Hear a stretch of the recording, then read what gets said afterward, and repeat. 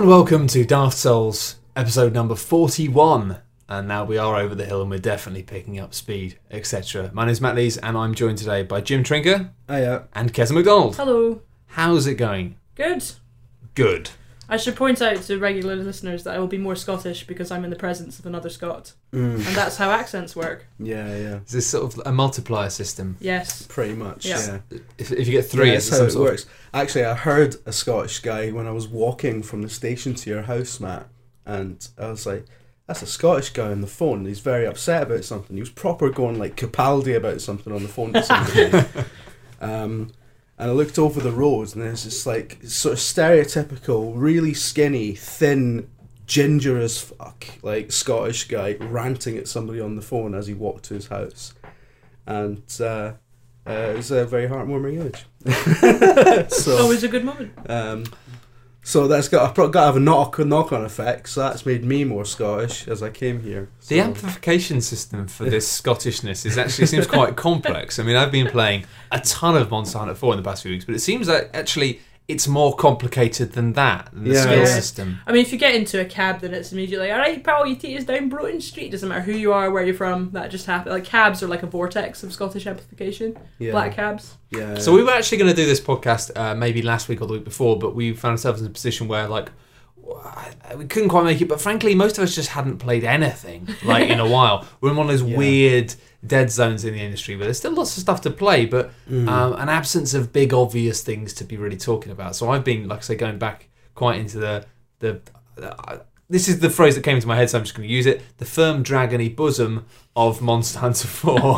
Well, that's it. It's not that we haven't been playing games so much, but especially you and I, we've been playing Bloodborne and Monster Hunter for about 3 months now. Yeah, absolutely. It takes a very long time to get anywhere. Yeah. I mean, mainly because in Bloodborne I'm slow, but in Monster Hunter it's because the game never actually ends. It literally doesn't. I've got 100 hours in and it's just started introducing new mechanics, and it's like, really? Okay.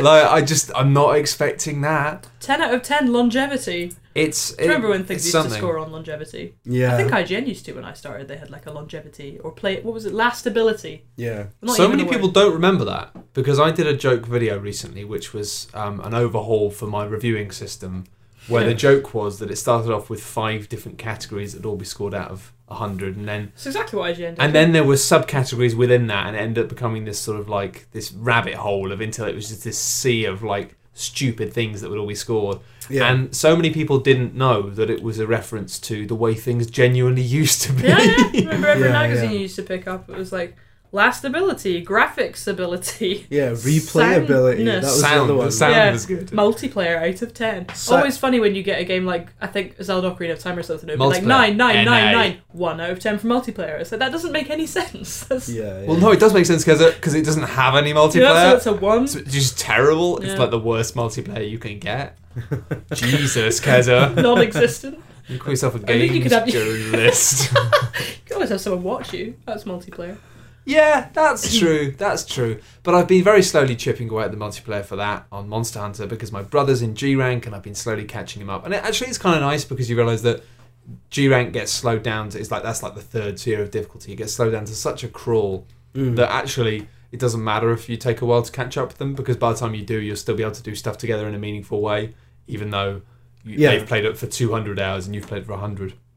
But the returns do diminish past a certain point with Monster Hunter, I think. They do. And also I've realised, like, I've gone through the veil with it, really. I went to a point the other day where I just ran through the same bit, mining the same thing over and over again about 8 times just so I could get enough thing to make a new hammer. And I'm like, you are just grinding now, dude.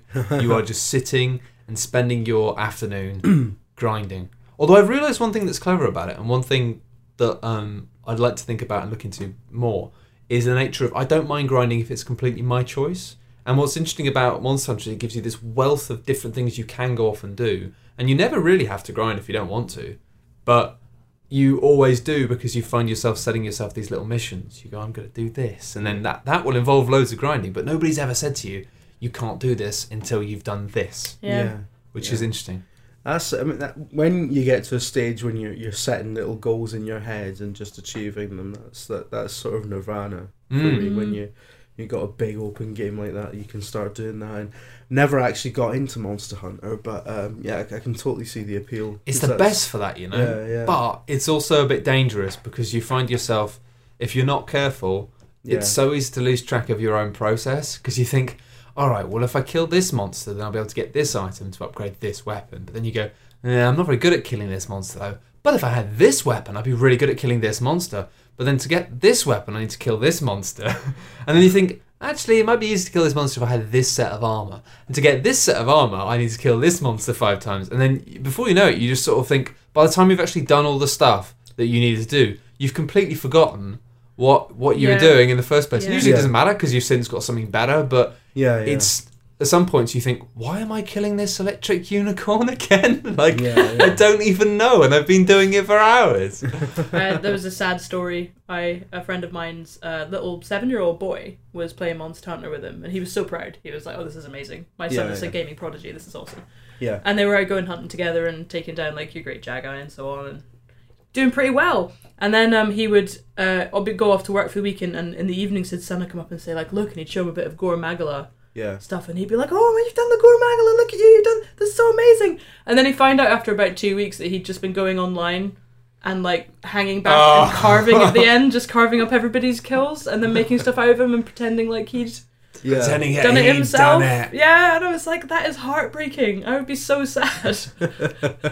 And he said he was like disproportionately upset because really it's not that great of a it's not that bad of a thing. It's a crime, but it feels like a crime, doesn't it? That boy should be shot. And finally, actually, in a Dark Souls crossover, you may remember if you listened in the Christmas edition, which we did, which was about kind of some fitness stuff and the way that can relate to games. I'm still doing a lot of climbing, and for the first time ever, I managed to do one of the red routes on the climb walls, which are quite difficult. Mm-hmm. And we were joking that then accidentally next time I went climbing, I was wearing a red t-shirt, and there was a bit of a cross-in with Monster Hunter. This idea of being like, I've conquered red. I'm now allowed to wear one piece of red clothing, and if I can do more, I like the idea of. I just thought it'd be great, like color-coded clothing of being like. He's wearing red socks. So what is wearing red socks? That means he's done this. I do wish in everyday life your clothing did reflect your skills and aptitudes. Like if you're just, if you've got a master's degree in literature, you just get to wear a big quilled hat everywhere you go. Yeah. And you're only allowed to wear that if you've done that, or whatever. Like a jacket made of books. Jacket made of books. Well, the shoulder pads at least. Yeah. That will work. You look like a sort of like literary Judge Dredd. Yeah. That would be awesome, right? If you had a science degree, you could go around with a space helmet on. Yeah. But only you were allowed to do that. Great. And just the helmet as well. The rest is just a completely business normal. Suit. Yeah. See, that's what I was getting at. I think it's a good system. I think as a world, we need to embrace this outfit-based hierarchy. Yeah. Anyway, what have you guys been playing? I played a bunch of Broken Age. Which was super good. Because I played the first part and I loved it, and I tried to get everyone to play the first part because I thought the cliffhanger was just wonderful. Really good cliffhanger. Obviously we won't spoil anything at all here, but I've heard that the second half was a bit disappointing. The only thing that, I'm most of the way through it. I don't think I'm not finished, but I'm most of the way through it. I think the only thing that's different that I don't like is that you now can't play it as 2 halves. You can't play it as 2 neat halves. You've got to flip between them now. Not to give anything away, but you've got to flip between the 2 stories now. And I just wasn't playing it like that. So I got to a point where I just didn't know what to do. And I ended up looking it up. It turned out that it's because I was supposed to flip and do something else. And that's kind of annoying, especially if you've played the first one and you don't expect it to then... Yeah, exactly. There's nothing that really says that you should have... Because I like playing it as 2 distinct halves. And it just occurred to me then that maybe everybody else did flip around all the time. No, I really enjoyed just being in the story and finishing it. And that's right. When you have to flip to a different story, it does take you out of the moment. Maybe they didn't get that people weren't doing that though, because they always had it so you could switch between. But maybe they got all their backers on their backer forums saying we want it so you have to switch between more, and that's what they Who knows? Who knows? But yeah, it's very good. I mean, it's a warm bath of a game. It's so beautiful, and I've had some people say that they find the puzzle design quite annoying, but I've not had problems with it. Yeah, I think the puzzle design isn't great. I mean, I got my mum to play the first part of Broken Age, and she was really enjoying it, but I found frustratingly she got one of the weaving based puzzles in the first half. She just couldn't do it, and yeah, I think that's a bit annoying because it was a short experience and I just wanted to get through it and finish the story and stuff, but she just got a bit stuck. Well, that's it, and there's always one thing you get hooked on, and someone has to reach in and rescue you. You have to have someone watching or someone you can ask, or you have to ask the internet, because there is a point at which your own ingenuity, you just haven't seen something, you know, and no matter how many times you walk around the same 6 rooms, you're not going to see the thing that you keep missing. And it's different because this is a much shorter experience. It's much more story driven. Back in the day, if you had to go and look up like you know, what to do in Day of Tentacle or in Monkey Island, like you weren't terribly likely to stumble onto plot spoilers that would annoy you. Yeah. Whereas with Broken Age, like that's quite easily something you could do. But what I don't quite get about people who say that Broken Age has bad puzzle design is that all old adventure games had worse puzzle design, I think. Like, yeah, that's true. Much. Let's be honest. Like they were highly enjoyable, but the puzzles didn't make any sense.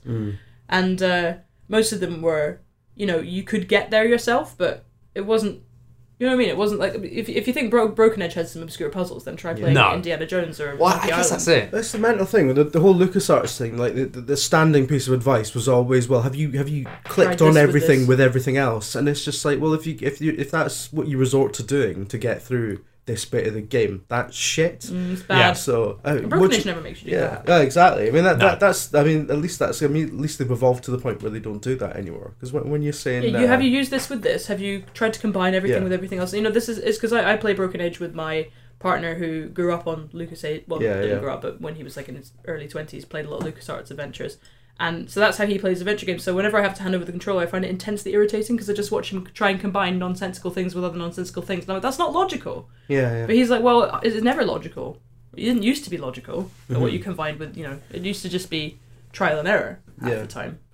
But yeah, there was a bit in Broken Age in the second act where I just basically didn't see something. It didn't matter how many times I walked around, I wasn't going to see it. And that's when those games kind of fall apart a bit and they start to become, you know, you start to see the Matrix code. Rather than just enjoying the art and story but I still really, really love it. I think it's great. I'm glad it exists. Thank you, Kickstarter. Yeah, absolutely. I mean, I'm looking forward to playing part 2. I've loved part 1. I really did. But yeah, I kind of found, especially the first part, it's one of those things where I guess the problem is they'd sold the experience of being like, you know, you're going to get an old school point and click, and they pared down a lot of that and they'd reduced a lot of it's not Life is Strange, do you know what I mean? Like, no, which has almost no puzzles. But at the same time, it I kind of felt like for me I didn't need the puzzles as much. Like I just enjoyed the story so much. I thought Vela, especially, like her half the story was just so awesome. She's so cool. I just enjoyed breezing through it. As you say, it's a warm bath. It's like really nice. And actually I would say if you haven't got it yet and checked it out, it's probably worth holding out, because if you do have an iPad lying around, it's going to be like probably something that in a couple of years, like, you know, be able to get an iPad for a couple of quid and just have a lovely afternoon sitting on the sofa playing it. If you haven't played part 1, good, because we actually had to replay part 1 because we'd forgotten everything. Yeah. Really? So, yeah. I remembered it better, but we decided to do it part 1 when it was first released. Yeah, a year I ago. can't remember anything about it. Really? So. I played part 1, I think I reviewed it actually for Video Gamer, but I loved it. I remember it really quite vividly. I could remember most of it, but there were certain, I remember because we kind of rushed Shay's bit. And I've forgotten almost all that. I remembered everything about Vela, but nothing much about Shay. So we just played it again, and it works better as a two-part. It works better if you just go straight through as one game. Yeah, I imagine it would. Which is what it, of course, was supposed to be. I think maybe there was a lot of other good stuff coming out at the time. I don't know. But, that's right. There was a lot of games at that time last year, and it was just after the PS4 and Xbox One came out. Wasn't it was busy times. Busy times. But yeah, I think I want to play through the whole lot now. Probably because I played through the first half with my eldest daughter. Oh, that's lovely. So bet she loved it. Yeah, she loved it. So yeah, I think we'll just go through the whole lot. I don't know, how long is it, by the way? Is the second bit? Like all of it in one? Probably like 6 to 8 hours. That's fine, we'll do it. Yeah, it's pretty... Doing a Sunday. Yeah, totally. It's pretty short, but it's just got some lovely characters in it, actually. Yeah. Really nice just characters. Such nice, warm characters. Like there's zero cynicism in that game. That's what I like about it so much. Yeah. There's nothing world weary about it. It's just wonderful. It's imaginative. Like, you see things in it that I've never seen before. It's great. That's cool.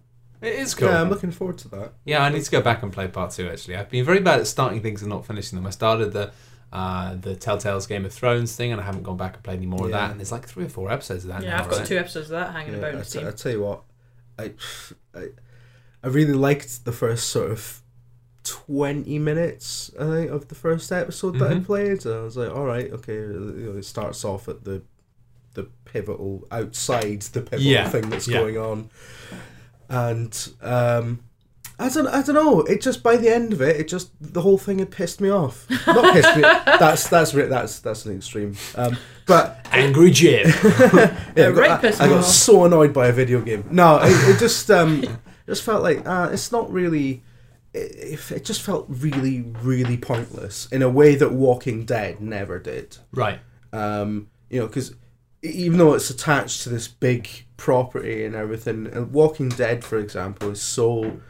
It's malleable, isn't it? Yeah, you can do what you want with it. You can have a group that that's on the other side of the continent, and you can do whatever you like. It's not what they did. And also, they've kind of already, with Walking Dead, they've already kind of broken the canon. The whole thing with The Walking Dead is you can keep resetting it as many times as you want, because the idea is that each time it might have the same characters, but you don't know what's going to happen to any of them. The order of the events doesn't matter and stuff, and so you can have that overlap without it being like true careful fan service. Yeah.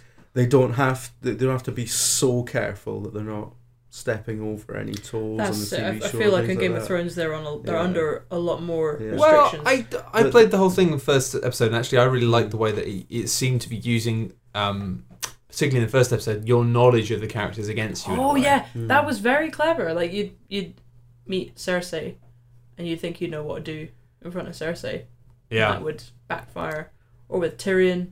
And the thing is, because you don't know what they're like inside the game's version of the universe. And also it's the problem that you don't know what they think about that character. Exactly. Really. You don't know if they give a fuck. Well, they clearly don't. No, no, they don't. Why would they, You wouldn't expect them to, exactly. really. You just imagine most of the characters be like, listen, I've got a lot on.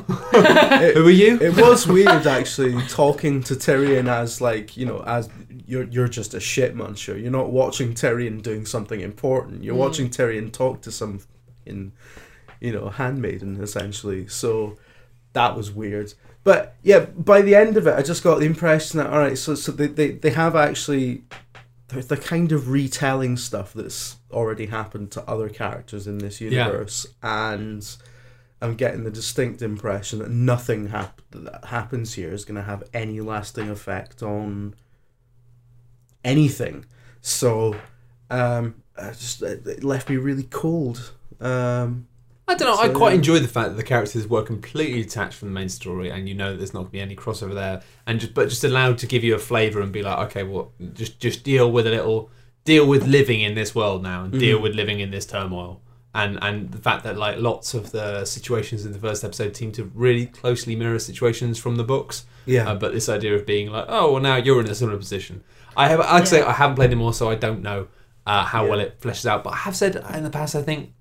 It does feel like the Telltale's trick is like wearing thin now. It's like they can't just... Well, maybe they can. I'm in two minds. Either they can't just keep doing the same trick over and over again and everything, or they can, but it just becomes that thing of being like, for every series they do it for, like, people just will introduce a new friend and you'll just be like, what's your favourite one? You play a couple of these. Which ones? Oh, have you played a Telltale game? Oh, what do you like? Oh, you should play this one.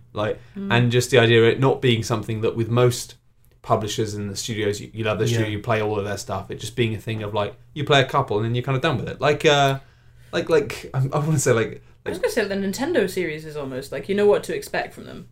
A Mario series or a Zelda series. Where you wouldn't chain Mario games, Zelda? Would you? You wouldn't you wouldn't buy 6 Mario games and then play them all back to back. Yeah, very few people who play, unless they're Nintendo fanatics. I think most people play a couple of Mario games or maybe 3, but they're all. You know what to expect from them is the thing, and they're all worth playing. But I think most people will just pick a favorite couple. I guess Does that make sense? To change lanes, actually, I've been playing a little bit of Hyrule Warriors on the Wii U. Yeah, it's kind of fun. It is fun, isn't it? I like it. I mean, I've always kind of quite liked Dynasty Warriors, but I've always also felt... You were just going to say I've always quite like hitting things, murder, and death, swords, hitting magic. Things is. I mean, when you're hitting 50 things with one spinny or sword, it's really there's something really intoxicating about it. Yeah, there is. And I've always thought two things. I've always thought I used to like Dynasty Warriors games on the PS2 and stuff, but I also thought, man, these would be so much better if the technology could have loads more enemies on screen. And it's like, ding, now we can do that. So now you can be hitting a really satisfying quantity of things at once. And also, I like Dynasty Warriors games. I like the cheesiness. I like they're just running around slashing stuff up, but at the same time, it's a bit of a dry like palette, isn't it? I always felt like you'd be like, well, here's a fat old Chinese guy, or here's a sexy lady Chinese lady, and all sexy of the lady Chinese guy. yeah, that's probably one of them. But it's like you've got the variety of the weapons, but there's not. You don't get surprised by Dynasty Warriors. Like, the biggest surprise you can do is like, oh, the sky's gone dark, and shit, Lu Bu's back. Like, with the Zelda one, you get these lovely, just random moments. It's mad shit history. going on. There's like a Dodongo, and it's like, I gotta put bombs in that. You know, you just get these little moments where it's like, you know what to do here. Yeah. Big Dodongo, you put bombs in his mouth, he gets knocked over, then you bash him up. Yeah. You have one fight, which I was just like, trying to fight all the enemies, but the room was also filled with cuckoos, the chicken things. Yeah. And so you end up hitting them loads, and then like you piss off the chickens, and then there's like big golden chickens coming after me and stuff. It's a huge in-joke. It is. Hyrule Warriors. That's what's lovely about it. Hyrule Warriors is just, it uses the rich like stuff of Zelda to make this wonderfully silly thing, and you still got the ridiculously like kind of cheesy like cross between like techno and like guitar solos powering away in the background and collecting stupid shit, and it's just like a perfect fit for Dynasty Warriors. I always felt like Dynasty Warriors was a really fun game with a really quite dull theme, whereas this is like a fun game, great theme. Yeah, and it's like, this is cool. But yeah, it's again another game. As I'm finding at the moment, maybe it's just I'm getting too old for this shit, as the people in the films say. But I love all these games, but so many of the games I love at the moment, it's huge things that you just expected to plow in hundreds of hours or like. Yeah, I'm still not done with Bloodborne. No, it's been the thing is, it's not even been that long. Like, in normal real world terms, it's been what, a month and a bit since it's come out. Yeah. But everybody's like, "Oh man, you're being so slow playing that." I'm like, "Well, I've got to do stuff at the weekend." The split between time. The split between like how normal people play games and how people are expected to cover games for the kind of the very hardcore group of people who are really following that sort of thing is crazy. Because I mean, I find that like, you know, a lot of people have finished Bloodborne within a couple of days of it coming out. Well, and crazy. I mean, people have they just chained through it, and you know the Reddit page for Bloodborne was just going nuts, and everyone was just, and lots of people are done with it now. Lots of people are long done with it because they just finished it in like a few days or a week or whatever. They're done. Whereas I still have lots of people. It makes me feel good that I'm not alone. I have lots of people saying, "Oh, I'm not keeping up with your video series about Bloodborne because I've watched 2 episodes, but I don't want to spoil anything for myself because I'm still playing." This is a big part of the big editorial change we made at Kotaku last year, where we just started covering stuff way more after it's out than before. Because it turns out that when you write a story about, you know, there was a good example of this was a story about Pokemon's Lavender Town, 15-year-old game. Did brilliantly because people can relate to that. You know, unfortunately, what tends to happen is that people stop covering a video game at the second that everyone starts playing it, which is absurd, really. And of course, like, this isn't like Kotaku's not the only outlet that's had this idea. I think everybody's sort of slowly moving towards this idea that the review isn't like the end of the coverage, like, potential of a game. It's the start of it. Oh yeah, but So Hyrule Warriors is all right if you have a Wii U. Sorted. You've been playing though, Jim. You've been playing a ton of Pillars of Eternity, right? Yeah. I was supposed to be finishing my review, which was put up as a review of in progress weeks ago, and it's such a huge game, and I'm determined to play it properly and play it as I would. Because I hate blasting through stuff it's just difficult to get as an adult, isn't it? You end up hating it. Yeah, exactly. So I'm kind of enjoying it at my own pace, and luckily, you know, Video Gamer's fine with it because, you know, we're actually just using video games as an excuse to take the piss. So I don't know when I'll actually get to a point where I can do a score. Probably 2017. I'm not sure it matters really that much anymore. But it's a fantastic little game. I'd never imagined that I'd love it as much as I do. And considering the kind of RPGs that I like, so your BioWare stuff and your Bethesda stuff and stuff that really has an emphasis on, particularly with Bethesda stuff, that has an emphasis on trying to really place you in the world and giving you a sort of like a tactile sense of being in the world. You can pick up every object. You can, all your actions have sort of immediate kind of physical consequences in the world, and you know, it's all from a first person perspective. And then, you know, you go to something like Pillars of Eternity, which is obviously a sort of a reimagining the Baldur's Gate Infinity engine. So did you never play that sort of thing back in the day?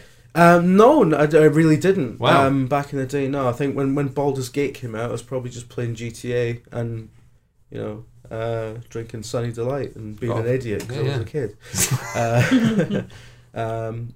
But yeah. No, I find that fascinating though. It's really weird. I mean, because you would think that Pillars of Eternity, I mean, well, one of its stated goals is we're making this for people who liked Infinity Engine exactly. games. It was like the old CRPG golden era. It's really come back in a big way with Wasteland and everything as well. Yeah, exactly. And here I am, somebody, and that stuff completely passed me by, and I'm like, this is amazing. Well, Divinity Original Sin as well last year, because that sold stupidly well. And it's a Yeah. really good game, and I think that probably half the people who played that weren't CRPG nerds from the 90s. Oh, yeah, they're current nerds from now. Definitely like not. me. It was good. Yeah. I mean, Divinity Original Sin as well. There would have been a lot of people playing that and loving that who would have had no idea that there was an entire Divinity series before it that was mostly terrible. But, yeah. I mean, I was one of those. I knew that there was a Divinity series, but I'd played a couple of them. Always very interesting games, but often very bad. You play the first hour, and then, The first I used to help run a crappy website when I was like 14, everybody of my generation did. Yeah. But one of the guys who ran it with me did a review of one of the Divinity games. I can't remember which one. Maybe even Divinity 2 back then. It was old. But I remember because we gave it like a 6 out of 10 or something, and then we just got hate bombed by Divinity fans for literally 6 months afterwards. They seemed really dedicated. Well, they must have been. That's just very well organised. Hating our back then. pathetic little website. Yeah, they didn't have 8chan or anything. No. It's just the Divinity forums. But yeah, they properly stuck at it, those guys. But that was my only experience of Divinity. Original Sin, which was great fun. Lovely. It was really fun. I really liked the combat system. I really liked the interaction between the elements and bringing back that kind of old school Fallout pip system for like action points. Very simple. Yeah. It was the writing was pretty good, but it was lacking something. It felt like the whole world was a little bit. There were moments where you were really expected to very much look the other way in terms of suspension of disbelief, in terms of noticing strings, in terms of noticing things weren't quite right. But the very brief amount of time I spent with Pillars of Eternity, I'm talking maybe about 5 or 6 hours, like I was really blown away with just how much polyfiller they put in terms of like everything being smooth and sealed together and feeling really tight. Like I really want to go and play more of it, but I'm still playing Bloodborne and Monster. So I've got to finish Bloodborne before Witcher 3 comes out as well, because I just won't. Yeah, part of me. I'll finish neither if I don't finish. Part of me is really hoping that Witcher 3 comes out and it's terrible, just so I don't have to play it. Just so you can get on with Pillars of Eternity. Just so I can do something else. Well, we got your usual sort of June, July, August period with almost no games. No, I know. There'll be time. It feels like this every kind of March. Yeah. When you're still recovering from last year's crazy influx of games. And I think I've talked about this on the podcast before, so apologies for repeating myself. But like when we were kids, you could feasibly play every good game. It was kind of, but it's just not possible. Even if you have all the time in the world now, you can't play every good game. It stresses so me many out. of them. It really stresses me out. It is stressful, but it's okay. Like I feel like modern pop culture, this goes for like TV and films as well, it's become like a giant intimidating, and books, it's become like a giant intimidating checklist of things that you have to do. Yeah, I think we approach it the wrong way sometimes. It's okay to just to pick things and play them, and it's not like a list of stuff you have to play. It's a list of things you might like. I've pared it back massively now in terms of like the things that I actually play now to quite a niche selection of things. Like I just most games I just go I'm never going to play, and I just put them to one side. And but even now, even with my very niche selection of things I play, I can't keep up. I think games are so brilliant now, and that there's just wherever you like, there's a whole year's worth of things to keep you entertained. Yeah. When there'd be like 2 things a year would come out that you really loved, and everything else you're just playing to fill the time. But Pillars, I mean, I played. I got beyond having like the whole bit with Yeoman Keep and stuff, and that seemed very pleasingly like things to tweak around with and upgrade over time. Yeah, that's about. That is about 7 hours in, according to the review guide. Yeah, I remember I got the review guide and I was like, this is crazy. But it's mental. How do you measure that? But there we go. They measured it. So yeah, and it is. I like the way you are kind of cleverly pushed there. You know, I mean, I thought that it was very nice in the fact that at first it kept giving you the illusion of like more choice than you actually had, but he did it in a really nice way to keep the momentum going with the story, especially in the first hour. Actually, I really like the way it flipped it on its head with like, looks like it's gonna be a very trite traditional RPG thing, but then just keeps you guessing, keeps surprising you, and that ran up for a good 2 or 3 hours. When it starts to open up a bit, does it get a bit intimidating in terms of just like the amount of things that you can do? When you hit the first city, is the city's like separated into districts. And I think I've just got there. It's a proper like Baldur's Gate kind of city where it's like, oh shit, like there's a billion side quests now, and it's like it's that thing you were talking about earlier actually with Monster Hunter, where you've just got layers and layers of things where you're just like, right, so okay, so I need to do this quest to and you can kind of see the game unfolding, right? So I've obviously got to do this to get to there, and then I need to do so. When it kind of treats you gently until you get to that point, and then after that you're like, right, okay, got stuff to do now. But so that's basically what I'm working through at the moment, and then and now I'm kind of on the path because it's been mentioned a few times in a few quests where I need to go to the next city because there's two massive sort of metropolitan hubs, if you like, in the game, and. It's really starting to hit the point. Although, one great thing about Pillars of Eternity is that it never feels overwhelming. You feel like maybe slightly intimidated by how much stuff there is to do, but I've never felt like, and I felt like this with Divinity Original Sin, Wasteland 2 was really bad for it, where you just hit a point where it's just like, there's too much, there's a brick wall. Actually Witcher games I often feel like that as well. Like you usually by the middle of the second act of a Witcher game, I'm usually at the point where I'm just like, I can't remember why I'm here, I don't know if I care. It's not even that you don't care, it's that you can't remember whether you care. Yeah, exactly. So But yeah, Pillars has really avoided that, despite the fact that it's still like stuffed with all this stuff to do. But I love that you were driven forward by a simple premise, which is actually like another really neat one of like, I love the way that especially RPGs of that nature always manage to get around that. Like obviously, this is spoilers for games going back away, but obviously Planescape Torment, the whole point was that you were immortal and you couldn't die, but because of that you'd had many lives, and it meant that people who looked just like you but maybe were nothing like you had done things in your wake, so you had a reputation in the world but you didn't know about it. And then in Baldur's Gate, obviously, especially, I can't remember Baldur's Gate as much, but Baldur's Gate 2, it was very much like you were kind of, it was all about reincarnations and stuff, and this idea of like you were important and these people were important in the past life, and now it's like you kind of get thrust into roles based on lineage. Whereas, not to give too much away, Pillars of Eternity has a kind of a similar thing, this idea of like you're important, but you also like maybe know lots of things, but you don't know them yet, and you will find them out as you go on. It does a lot of that wonderful thing of letting you write the history of your character in dialogue as well. Just sort of, you select dialogue options, and so people, so where are you from? And you're like, all right, I get to choose. So you could select one. All right, that's part of the history of my character now. Or I was lying. So it's actual role playing, isn't it? Yeah, exactly. And I found amazingly, it got me with the role playing element so much in the fact that it does that thing at the start of and I always get this in like Skyrim and stuff. It's like, oh, what part of this land are you from? Are you one of the sea folk? Are you one of the field tenders? Are you a warrior? And you just sort of go, are you a lizard person? And really, you're just looking at the little pluses and minuses that come with those things. Or maybe, you just straight up want to be a lizard person. I can breathe underwater and I'm immune to poison, but I look like that. Yeah, precisely. So it's sort of a trade-off between the aesthetic and the mechanics. Always a Catwoman. Yeah. Always been Khajiit for life. Yeah. But it gave me a whole selection of like different types of human I could be, just in terms of like where I'm from in the world. And I just chose one that I thought, looks quite cool. And then surprised myself to find that I then got so into like the geography of the world, not from going to the places, but just from talking to people and talking about the history of where they lived and where they come from and all these things, that when for the first time there was a conversation and I thought, oh, they're talking about the place where my character's from. It then had the choice for me to be like, oh yeah, I'm from there. I got really excited just to be like, yeah, I'm from there. And I really want to know more about where I was from. Yeah. It gets me interested in the lore of a world in a way that most games, I'd always assume that I just didn't care about that ever again, because whenever I play in Skyrim and it's like, oh, it's a bookshelf. It's like you start opening books. I'm like, fuck that. I'm not reading a book. I'm not reading a book. Whereas in this, it's like, I'm just reading the books because I want to know. I want to fill in the gaps. I always got curious about because I like trying to role play in games because it's fun.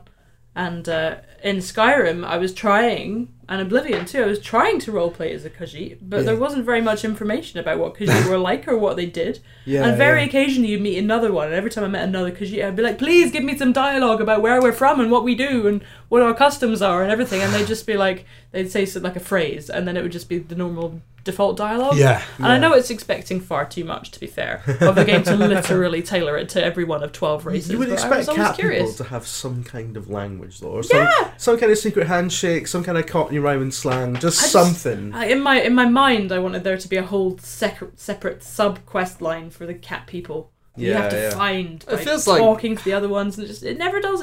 The thing that disappointed me about, even though I really liked it, what disappointed me about Skyrim is it really felt like a one-size-fits-all. This world is here for you. It didn't feel like the world was really there. It was just like conjured by your own. No. It's like you had a benevolent god just laying out things for you to play with it before everywhere you went. I get what you mean. It didn't feel like the world existed independently of your influence. And I think that's why I can never be asked reading books in games like that, because it's trying to create a backstory for a place which is nothing more than geography, really. But it does it really well. It does it really well. Like, I mean, I think that Morrowind was a lot better, but in Skyrim especially, it was Morrowind was that's one of the reasons Morrowind was so much better, is because it had a world that felt like it existed out with you and out with what you were doing. That's weird as well, and that's absolutely totally agree. Yeah, absolutely. Morrowind does feel like it exists without you there, despite the fact that there's no NPC schedules, there's no what do they call it, radiant AI, there's none of that. Morrowind NPCs in the towns and stuff, where the first place you meet them is the place they will always be for the entire forever, 600 hours you play that game. They will be standing there, rain or shine, dark or light. It would be like in Oblivion and in Skyrim, they obviously make these attempts to make the world feel alive. But somehow where's that prick? Where's that prick? Is he in bed? Where is he? One of the things that illustrates that is the attitude to skooma in all the different games. Skooma's like the heroine of the Skyrim world, of the Elder Scrolls world, right? And in Morrowind, if you were carrying skooma, some people just would not talk to you. It was straight up bias. It was prejudice against drug users. It was probably you're a junkie. Yeah, it was like, fucking get away from me, you fucking junkie. And then, but then in Oblivion, it didn't really matter. And then in Skyrim, skooma didn't even do anything. In Oblivion, you at least had skooma dens and people who would rove the countryside, dealing and stuff. You at least had some kind of presence of the drug. And then in Skyrim, I mean, it was explained away a little bit, because it would be like, oh, the skooma's well weak up here, kind of thing. But in the north, we don't really do skooma. But it was it didn't really do anything to you as a character, whereas skooma used to give you, addiction used to give you massive benefits, like drugs used to in the Fallout world as well. And I just feel like it's sort of pussied out a bit. I think that's probably to do with ratings and stuff. I think so, yeah. It's to do with it's to do with not having anything that's a drug. Take the drug picture, take the syringe off that box. Exactly, and not having the PEGI rating. It's alright to have the big spider. To do with not upsetting anyone as well, I guess. But I just felt like that was one of the things that made me feel like Morrowind existed, is that if you were running around carrying skooma, people just wouldn't talk to you. I completely get about this idea of things existing just for you, and I felt like a lot of time it's just about create amazing architecture. For example, in Skyrim, you hear about the Mages Guild or whatever, and then you get there and you see it, and that is that's replaced. There's still amazing moments in it like that. No, but that's instead of the history, and instead of really believing about the history of the Mages Guild, it's just the grandeur of discovery and finding a place, and that's awesome. But what I love, and I think why a lot of these old games always have the trick of either it being about lineage or being about immortality or being about fate, about this idea of you are destined to do this, and you're locked into a path and things are going to happen to you, is it allows the world, it gives you a reason to care about the backstory. And I mean, I don't know how true it is, but I get the feeling with Pillars of Eternity, because it's a story about destiny in a way, and a story about things, when you're reading about these lore of what happened before, you kind of think this is going to be important at some point. You don't feel like you're wasting time, because you feel like these stories are going to be a part of your story, even though they happened a while ago. And I love that you don't feel like, whereas in lots of games it's oh, remember the king who lived here 600 years ago, and it's will this ever be relevant to anything in this game? But we spent a long time writing. It's gone. We had 4 people employed to write these backstories. Because people like reading the books in these games. And it's I don't think people do. It's just I did, but then I'm a massive nerd. I think you do. I don't know. Maybe you do. I actually bought the special Titan Books anthology of Skyrim lore.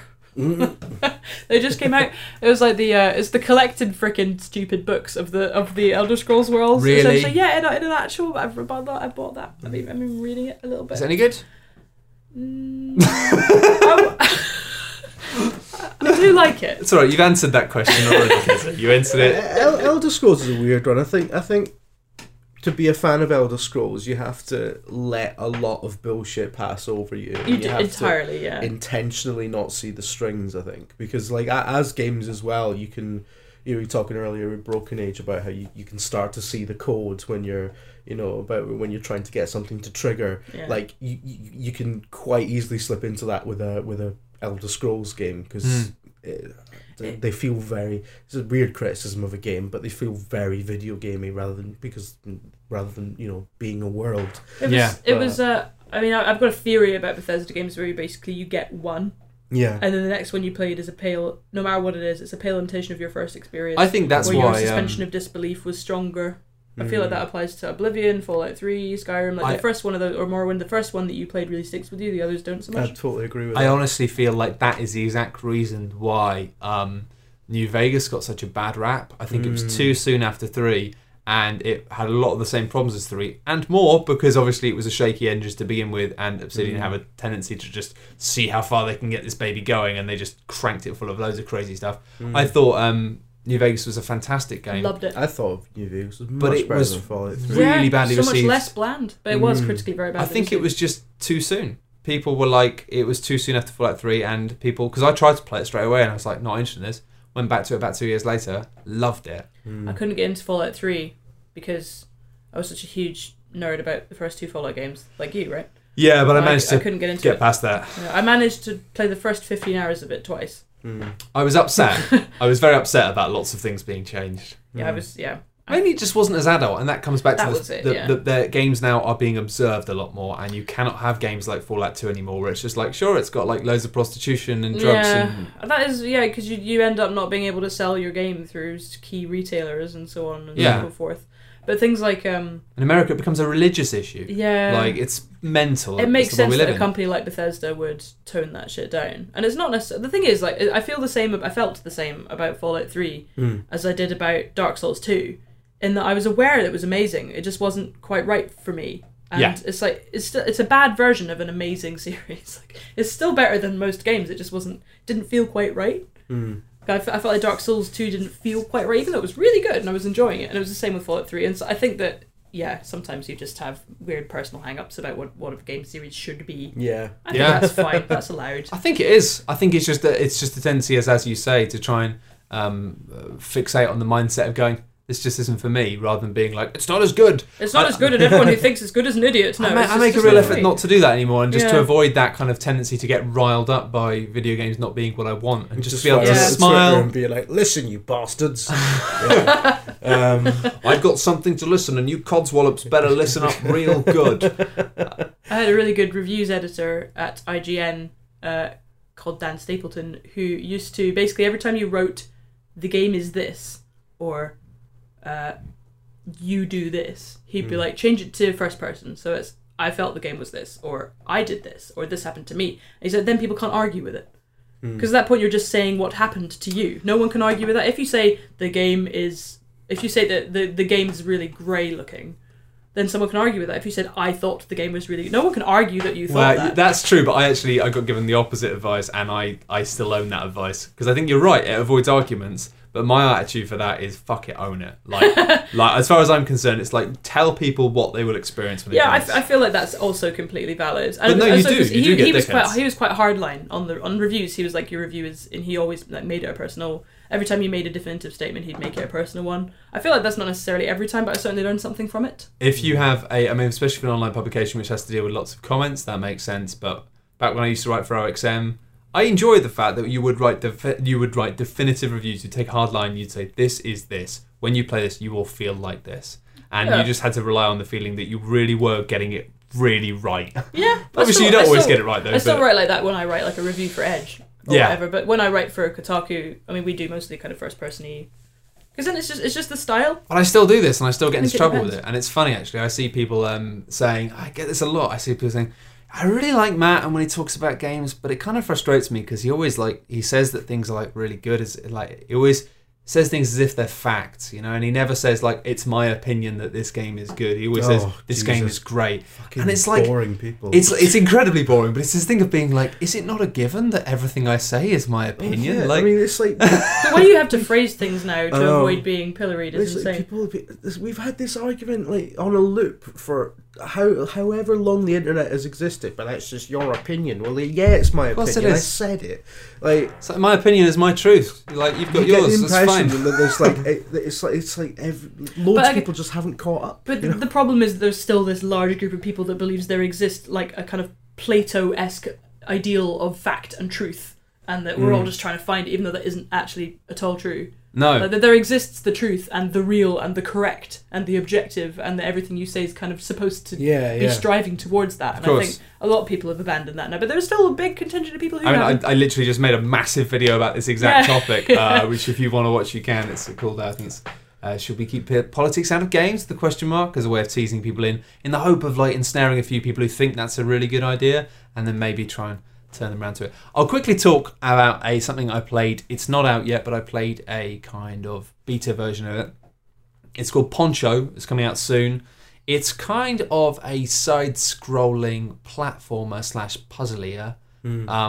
At first, it's very much borrows a bit from Fez in terms of like it doesn't have the twistiness. It has 3 planes which you can jump between by using the triggers on the controller.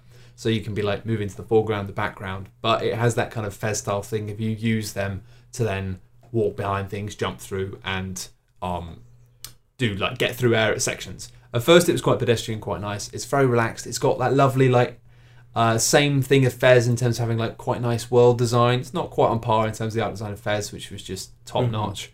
It's got lovely music, and it has got a bit more emphasis on story, but it still also has that kind of occasionally a bit like mind-blowing Earth 2001 style, like what the hell is this, like grandeur. I'm enjoying it, but I've played it for about an hour. I don't know when it's coming out, but it's coming out on Vita and PS4 and a bunch of other stuff as well. I kind of found for myself, I was this thing of being like, it's quite pedestrian to begin with, and I was like, where's this going? Because there isn't as much scope for puzzles in Poncho as there is in Fez. Because of the nature of it, but it means it is a bit more about platforming. And I got after about an hour and a half, I got to the point where I was like, yeah, this is just basically, it's like platforming, but in another dimension as well, of having to jump on platforms at the right time. And I just found that a bit frustrating. But if you're into cute pixely platformers and don't mind difficulty on that front, then keep an eye out for that, because it is quite lovely. Love that shit. All over it. Brilliant. But I found it a bit like, oh, you expecting me to shift planes whilst jumping on platforms? Like, just like I'm too tired and old. Why are you doing this? But that's another thing I've noticed recently, is that shift of being like, you start playing a game, it's got lovely music, lovely graphics, seems quite gentle. You go, is this going to be a lovely, gentle game I can enjoy at my own pace? Or is it just doing it for 40 minutes and then Ori being in the like... Blind Forest. Yeah, I think Ori's going to get quite hard. It's quite difficult. But, I mean... I hear, I've not played it. Yeah, Ori's difficulty is I'm more on my street. It has, like, massive difficulty spikes. Unfortunately, because when Video Gamer were playing it was Tom that was doing the review, but every 2 minutes he was, at one point he was kept coming in and he would get like Brett to come through and do this bit, and there was one particular bit where Brett couldn't do it, so he got Dave to do it, and then Steve couldn't do it, and I think every single one of us had a pop at one point. I kind of missed that that used to happen when I was working on magazines. Someone would just be, because you had to review a game in a day, you didn't have any time. And so you get stuck on something, you just call somebody, you step out of the games room and just yell at the office, can someone help me with this bullshit game, please? That was really good fun. I used to love reviewing when they got really bad games that come out all the time. Was it Sacred 2 where you're a pirate? Yeah. I was like, I had to come back in and go, good. I'm stuck, because instead of spending all of my money on better sword moves, which I need, I spent all of my money on a monkey, and I don't know what it does. And it was just like this thing of being like, this game is absolute bullshit, but I'm having a whale of time playing it, knowing that after I've done this for another 5 or 6 hours, I won't ever have to do it ever again. Yeah. So I do miss that. I kind of miss the self-discipline challenge of having to play shit games properly.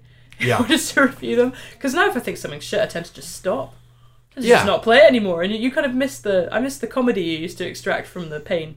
It's true there'd be more games. There's no point giving coverage to things that are just really bad. You might as well just go and play. And there's nothing that amusingly bad. Like, it's not like, I mean, often if you're playing something that's really bad, it's like an indie game now, and there's no one's like pre-ordered it. You're not serving anyone by saying this indie game you've not heard of isn't very good.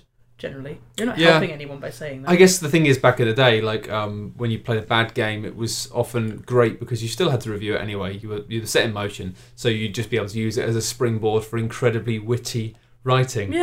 Which is the same thing is true now. It's just that people now use it as a kind of springboard for just injecting YouTuber style personality on top of it and going, oh, look how shit this game is. I just think, as is always the way, things back then were a little bit more highbrow, perhaps. Just a little. Weren't we better? I never want to play a shit game again. I had to play Bound by Flame.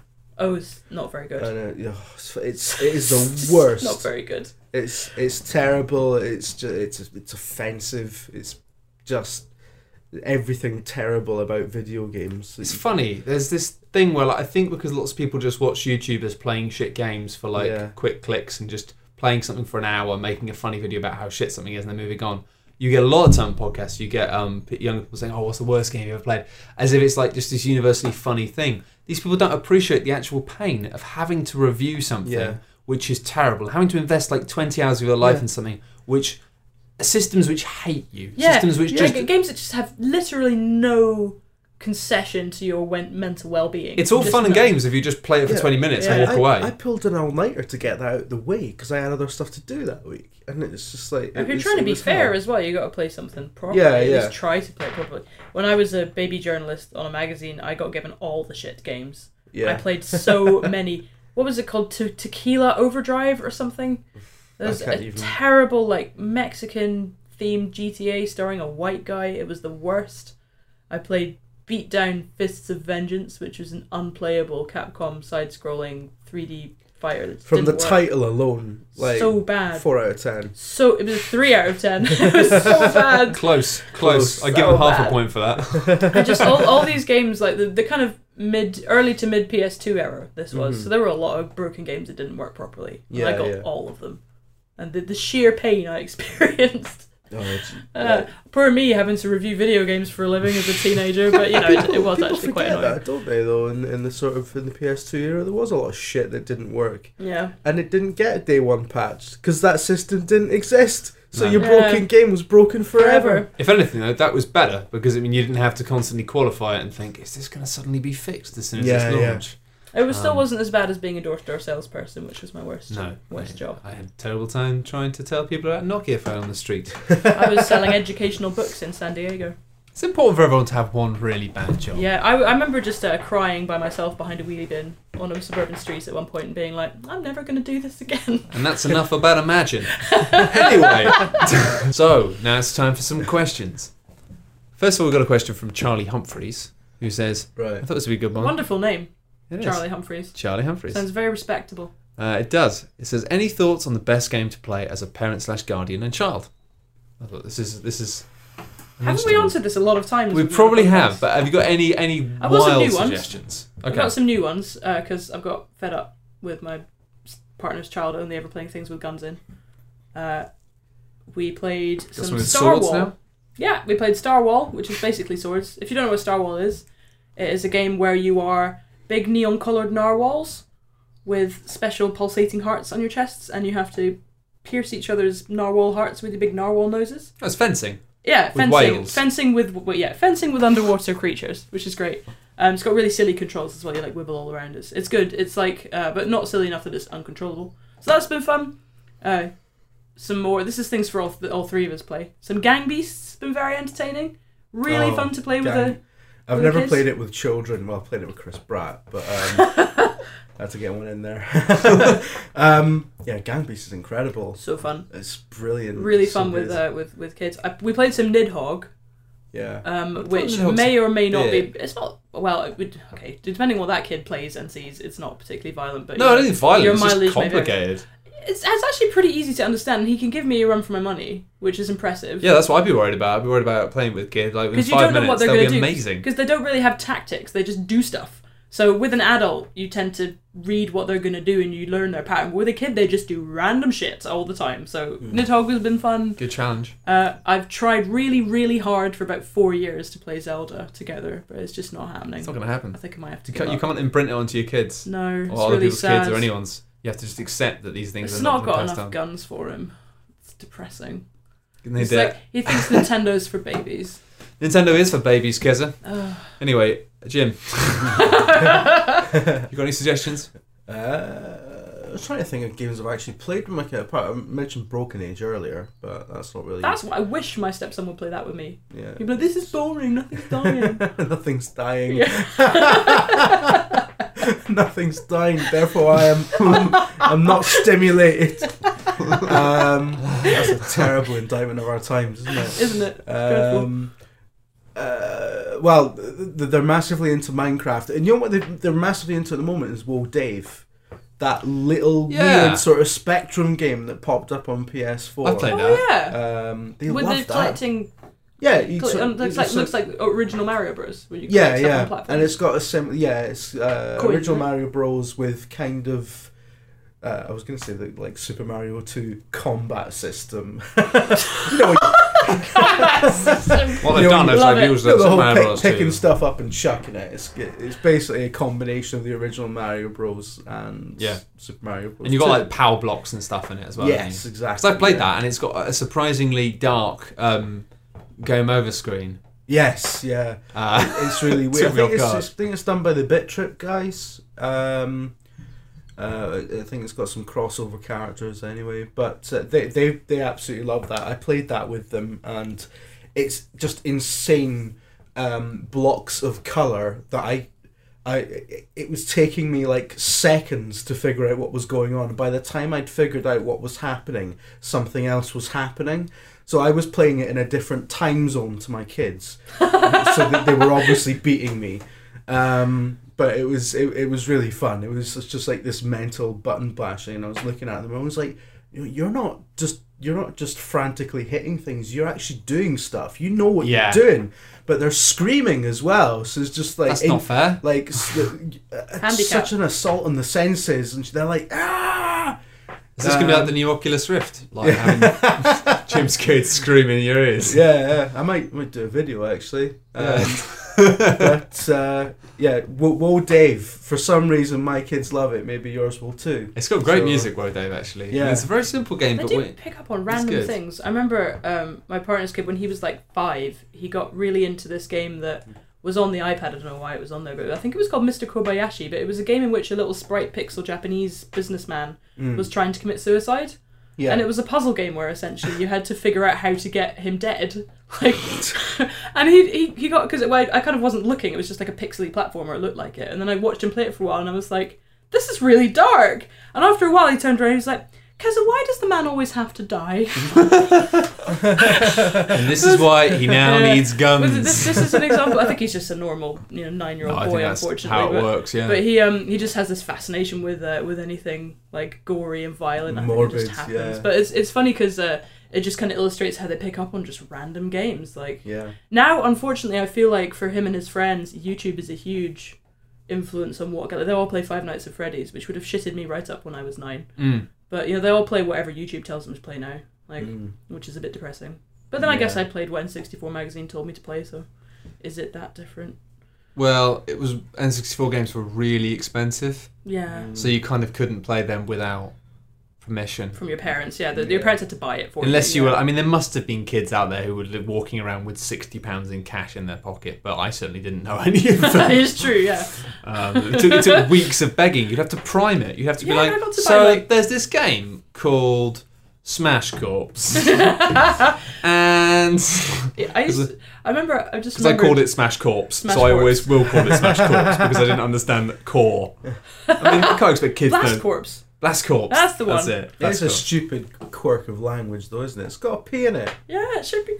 English. You can't expect kids who like robots and smashing buildings to also know about French. I used to have to do. My parents weren't very keen on games, so I used to have to do presentations. Basically, I I basically would sit in the conservatory with mum and dad and like sit them down, aged 8, just sit them down and be like, Mum, I really want Banjo-Kazooie. Here are all the facts. Yeah. And I'd like bore them to tears. After 40 minutes, they'd be like, fine, we'll get you Banjo-Kazooie. Please shut up. Yeah. Just shut up about it. I wasn't allowed violent games when I was a kid. I had none. I started to buy my own violent games when I was probably about 14, 15. Same, yeah. But up until that point, I wasn't allowed them. I really lucked out, actually, and I've probably already told this story before, but when I was a kid, my parents both quite religious, still are. They're not like annoying about it, which is good. But I got when I had my baptism quite late. I must have been about 9 or something. Not a confirmation, but baptism. No, yeah, I think it was like when I was like 7 or 8 or something. Anyway, I got I was allowed to have like a Mega Drive game. Oh wow! But also because my parents were like, well, you know, you're not having any games that are not nice. I bought the Mickey and Donald like. Not Castle, not the other one. World of Illusion with Mickey and Donald, which I lucked out so much because a game like that at that time, it could have so easily been like the worst thing in the world, but it ended up being incredible. I still want to go back and play that. It was one of the best co-op games I've ever played. Anyway, another question. William Reed says, if the next Prime Minister was decided via a video game face-off, which game would they have to play? We've been doing a version of this on Kotaku UK all week. You've been doing The Sims, right? Yeah. We've put all the all the candidates of the main parties in, firstly, PES. So we did a PES tournament with all the main parties, and then we did The Sims, which just got very absurd very quickly. Miliband had an affair with Nick Clegg. It went a bit crazy. Does tend to do that. Yeah, and then we got WWE tomorrow, which will be fun. But if we're talking like a face-off, I think Nidhogg shows nerves, tactics. I'd say Mount Your Friends or Nothing. Oh god, yeah, actually. Just because it's the most intense, I love masculine experience, and that's what I like to see in leaders. What was that really? What was that? I can't keep a straight face. What was that really bleak nuclear tactics game? DEFCON 5? DEFCON. Was it called? Just called DEFCON, I think. Get him to play that. DEFCON. Democracy 3. Yeah, get him to play that, and then tell him it's whoever wins, and then at the end, just be like, no, we just want to watch you, just want to see how you behave. And like, you're awful, you just nuked everyone. Not letting you run the country. Yeah, no way, you just nuked everyone, you nutter. You just nuked Luxembourg, they've never hurt anyone. Luke Summerhays, good little question here. Were you ever stringently fanboyish of one brand or console, and do you regret it? Yes, massively. Huge Nintendo kid. Like, I used to Nintendo's for kids, though. Well, yeah, I grew out of it when I was 11. No, sorry, for babies. Yeah, for babies. Or for gays. There's another thing he said, which I told him off for. I was like, come on, that's not fair. You can't say Nintendo's gay. That's ridiculous. It's he not, did apologise. Also, frankly, Japanese can be not very progressive in that front in their game design. So, but I was a huge Nintendo fangirl until I was probably about 11 or 12. I used to literally call it the Grey Station and stuff. I was properly like, playground angry about it, and yeah. I describe it. See, as a Sega guy, I was never really that attached. I could always kind of tell that Sega was a bit crap. I was like, I had a Mega Drive, but I kind of wanted a SNES. Was mega fanatical, but I was a child, you know? And also internet comments didn't exist. So I don't really regret it because it had no negative effects. I was very pro N64, and I didn't like the PlayStation. I bought an Xbox when I was I got an Xbox when I was about 14, and then I bought a PS2 very shortly afterwards. So that was like the vestiges of it. But yeah, I don't regret it because I didn't do anything bad. I really enjoyed the sense of belonging that being a fan person engendered, and it was fun playground stuff, and no one was ever mean about it, and I wasn't ever horrible to people. So no, I don't regret it. No knife fights. No, over knife fights over Banjo-Kazooie. No, yeah, that's not what Rare wanted, is it? No. I think that's. How about you, Jim? I had it with the Amiga. Yeah. And I was one of the people who I was a kid as well, obviously, but I was one of the people who like stuck with the Amiga until long after its original creators had died. So you know, that sense of belonging was amazing with the Amiga because a lot of the magazines kept going and you felt like a sort of embattled subculture. Amiga Power was like religious, wasn't it? Oh yeah. Following and everyone knew it was destined to die at some point, but it was just like no, it's the best machine and. The Amiga 1200 I had was ridiculous by the time I got rid of it. It had been expanded. It had like 8 mega RAM, which was unheard of for an Amiga, and a hard disk, a CD-ROM drive. It was a lovely machine. I loved it actually. I think I still would if I still had it. I do kind of regret it because I think that's what's made me really partial to Lost Causes. And I think, well, no, that's being Scottish. That's done that for you. Basically, yeah. I've always just enjoyed being a vulture. I've been very behind things at times. I was very into the PS2. I was very into the Xbox 360. You know, when I've got a console, I loved it. Now I really like my PS4, but I'm not ever really partisan about one brand or another. You were a Sega guy though, right, when you were little? I was a Sega guy up to a point, actually. We had a Mega Drive, and I liked it, but I always kind of knew there were lots of other games on the SNES, and I like playing the SNES as well. I think most children do have this instinctive "I'm X and you are Y" reaction to almost anything. We had a thing where we swapped, like a kid across the road, he had a SNES and I had a Mega Drive, and we had for a period... for maybe a month, we just both swapped, and that was great because awesome, we both got to play all of the games that we couldn't play. And my dad was convinced that plugging the SNES into the TV had somehow broken it, like because the SCART wasn't quite right after that or something, which is madness. It's like, you know, it's this equivalent of HDMI cables being better if they're made of gold or something. Yeah. But so I guess we can't have been that fanboyish if we were willing to swap, because that would have, to do a swap like that would have, like, that implied that the other console was worth having. Whereas that's true, yeah. For a lot of kids, you'd be like, why would I want your fucking shit SNES? Like, I've got a Mega Drive, it's the best games console, and it's got the most powerful graphics chip. Like, it's like, it's got blast processing. That's a stupid kind of conversation you used to be encouraged to have, especially by, I used to read the official magazine when I was, 7, 8. Yeah. Which at that point used to, it basically was, it was so immature. It was for little children. And it got to this point where it got like really combative with PlayStation. It had like jokes to tell your PlayStation owning friends and stuff, and it had this whole tribal thing going on, and it really stoked it. And I think when I started growing out of it was when I kind of switched magazines. I started reading multi-format magazines and stuff. And yeah. There was certainly a period when I was maybe 8, 9 when it was very important to me. I think I was kind of adamant that I'd made a better choice with the N64 than the PlayStation. But that was probably just because I invested so much money and I had no other choice. Yeah, but that's it as well. Like, it's not defensible, I'm afraid, Matt, at all. I know, but there were some fantastic games on it. Yeah, I would still say the N64 was as good as the PlayStation. You know what? I think actually I had a better childhood with the N64 than I would have done with the PlayStation. Yeah. I think that the PlayStation had better games, and for actually people maybe 5 years older than me. Yeah, if you're a teenager, you wanted a PlayStation. Yeah. Not the PlayStation would have taught you about real human conflict, I think. I'm intrigued by this. Well, is this why I'm such a sheltered man-child on the couch with Jim? I think, Matt, if you hadn't had an N64, this is not the first time I've heard that though. Like a friend of mine once told me that I was broken on the inside because I'd grown up on lovely, fluffy, happy Nintendo, which I think is the opposite of true. Hey, listen, N64 Body Harvest. That game was hard as fucking dick. Yeah. And hard as dick. Hard as dick. That's a new phrase. I quite like it. And also, how hard is that? It depends. Depends on age and situation. Wolfgang Morgenstern asks, will any of you be at any big gaming conventions this year, and why not? That assumes no, which I assume some of us will. You're probably going to E3, right? Nope. No. Staying home, building blanket forts, getting pizza, covering it at home. Nice. With my team. It's going to be fun. What about you? I'm not going to E3. I will be... we figured out last year that it would be a lot easier to cover E3 as the video team from the house. That's pretty much what I found. We couldn't even watch the conferences when we were actually in LA. That was the great irony. They were happening That's what I found when I went. Away, and we couldn't much watch easier them. to cover E3 when you're not there. Yeah, exactly. I won't be. There will be a team from Video Gamer there, obviously, but we will be going to GDC. Gamescom. Me too. Gamescom is better. It's more manageable. I wouldn't miss Gamescom for the world now. Been to 9. I love Gamescom. I love Germany too, so that kind of helps. I tend to spend an extra week in Germany afterwards and everything. It's great. Magic. Yeah, I probably won't be going to any of them because I just don't. I tend to go to a lot of board gaming conventions now because I am a cool dude. Mm. Board gaming conventions do sound nice though. Well, it's different. The clientele must be a bit different.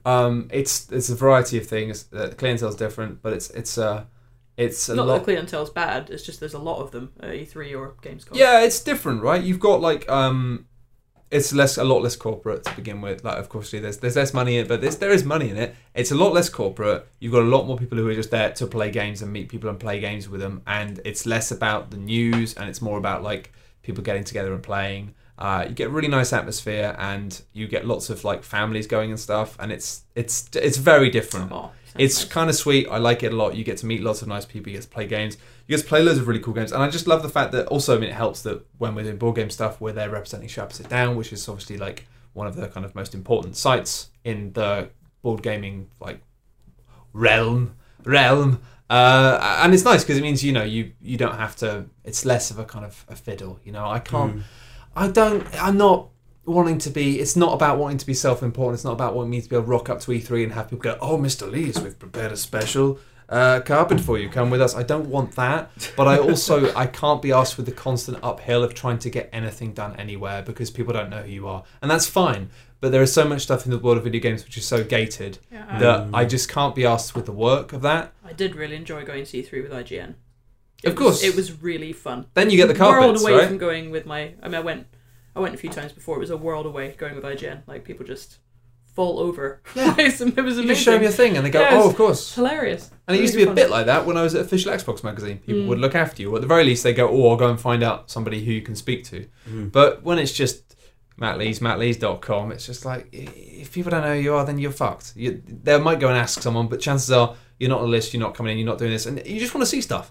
And what I like about board game conventions is the board games are just on tables. You know, there's very little behind closed door stuff, or if there is, people just we usually just naturally get invited to it. So it's the thing. I don't want the ego of being like you're important, but I just like the fact that it makes everything very easy. It's not even ego; it's just practicality. Yeah, it's just like just being able to do your job properly, which is sometimes quite hard. Trying to explain to people what I do is just impossible. They go, "Who are you? What are you?" Oh, I can't. I do sort of videos on the internet. Can I see your video game, please? And I do literally say it like that.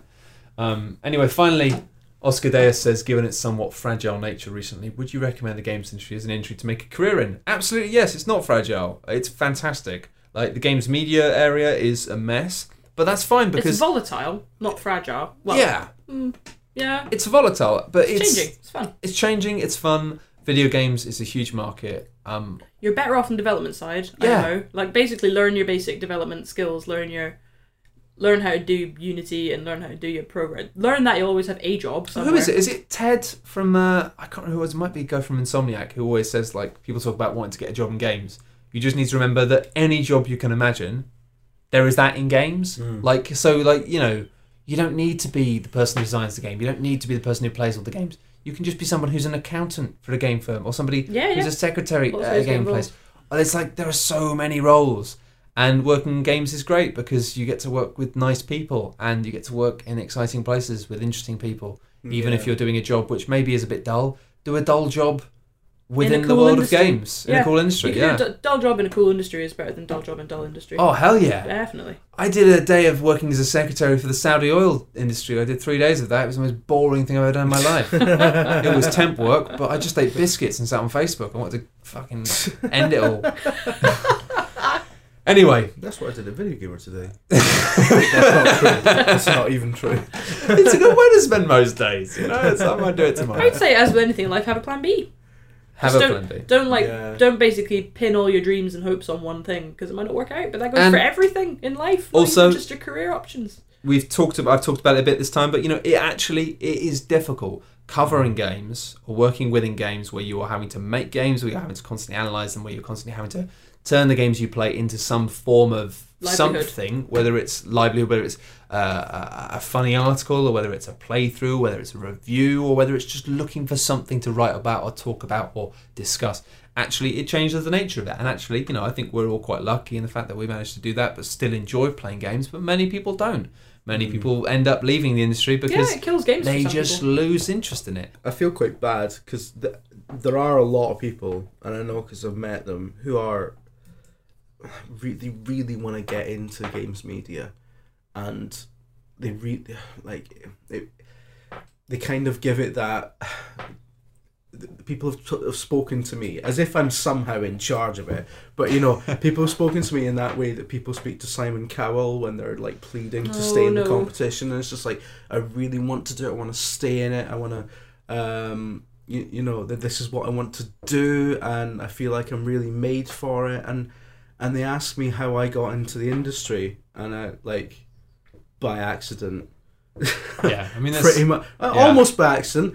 Basically, I was using video games as an excuse to make jokes about dicks and stuff, and then 5 years later, I've got a job out of it. I never at any point in my life have I been like, I really want to work in games. Yeah.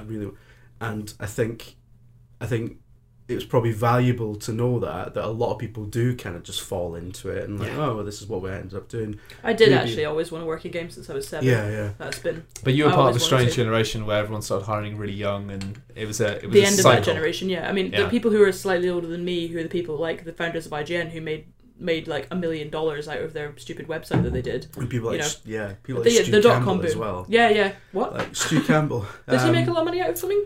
Oh no, sorry, but like he started writing for Amiga magazines when he was like 15 or something. Oh, that's right. Yeah, I mean that generation really did, come in like, but it's because the only people who knew anything about games back then were literally teenagers. Yeah. Whereas for there was a group of people about maybe 3-4 years older than me, like Rupert Lohman, who owns Eurogamer, and other people like that, and a couple of the guys who did GameSpy and the IGN people who had their own website that they were running as a teenager, and because of the .com boom, suddenly they became millionaires. Mm-hmm. There's another guy called Adam who had a website that got bought for $1 million. He was 16 years old. I'm trying to keep an eye on what the next boom is going to be. I'm pretty sure it's going to be crisps or eggs. So I'm pretty hot on eggs. I'm really hoping it's not crisps. I haven't invested enough time into them at all. Yeah. But I did really, really want to be a games writer since I was very little. So I always loved doing it. It's not like not like I didn't fall into it, but still, I always loved doing it, but I never thought I could do anything like that. But I think that's the thing, do it, but don't set out to do it. But also, I always had a plan B though. I wanted to be a professor. That was the industry's massive. There's loads of stuff, and don't be disheartened. Sometimes people act like. A lot of people love industry drama. A lot of people love the idea of like whenever somebody leaves a website or leaves a company, everyone goes, "Oh my god, they were fired!" And like, everyone loves creating these tumultuous, busy, messy waters out of everything. When actually things just come and shift and change, and games are doing very well, and games will continue to do very well. And if you really love games, it's not insane at all to want to work in games. Just don't put it as your only thing you want to do, because otherwise. Yeah, I've had so many people come up to me exactly the same as you, Jim, acting as if you're the gatekeeper, and it's just like, I'm just a dickhead on the internet. I don't have anything I can do to help you. I think being a well-rounded individual is useful. It is. If I see a bunch of CVs... Is it? That's why I sit at home and eat biscuits. Anyway, thank you very much for listening to Daft Souls. Thank you for joining us. Keza McDonald. Thank you. And Jim Trinker. Thank you very much. Thank you. Bye. Bye. Later.